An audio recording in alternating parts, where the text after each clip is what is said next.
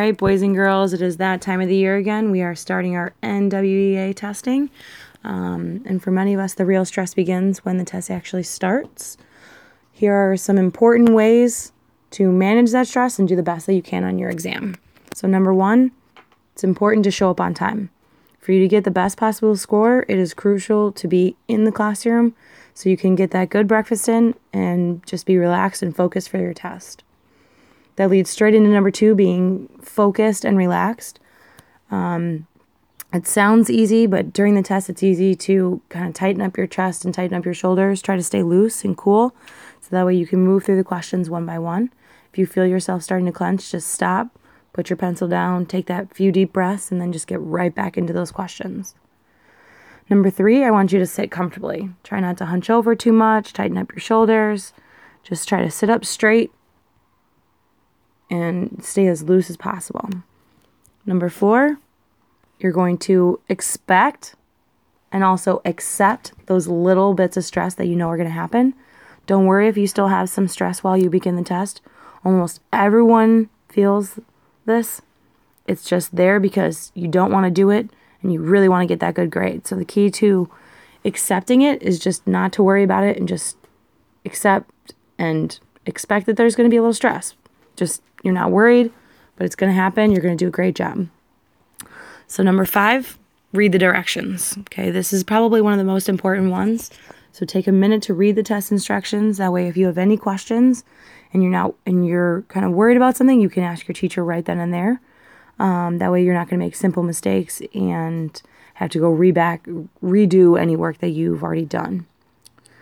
Number six, I want you to pace yourself. Okay, NWEA is not timed, but spending too much time on a question can make you start to second guess those answers that you already have.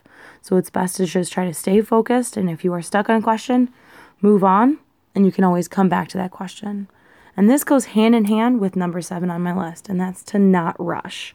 Okay, we all do it, but I really want you to try to focus in and try as hard as you can not to rush. Try to keep a good pace. Go through every question. So first, you're going to make sure you understand what is being asked of you. Then you're going to make sure you think clearly about each answer. If it's a multiple choice answer, can you cross any of them out? Choice A might seem like a good one right at first, but sometimes the best answer is another one, so you just got to read through every single answer. Number 8 on the test taking list is don't get distracted. Okay, this is very easy to do in a classroom full of 30 of us, but the best thing you can do is just try to keep your eyes on your own paper. It's going to be okay. It's going to be okay to occasionally look and glance at the clock or glance over maybe at somebody else. But the best thing that you can do is stay focused on your own test.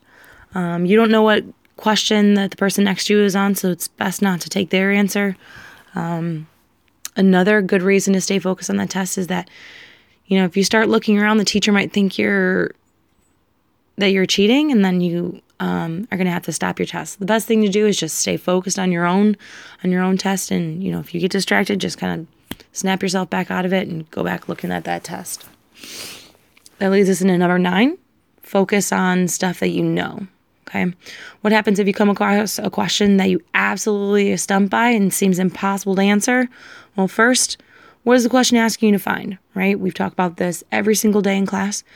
You got to read it and know what is the question asking you to do. Next, try to eliminate those answers that you know are for sure wrong. Okay, there's always a few on there that you're like, well, that can't be. It doesn't make sense, right?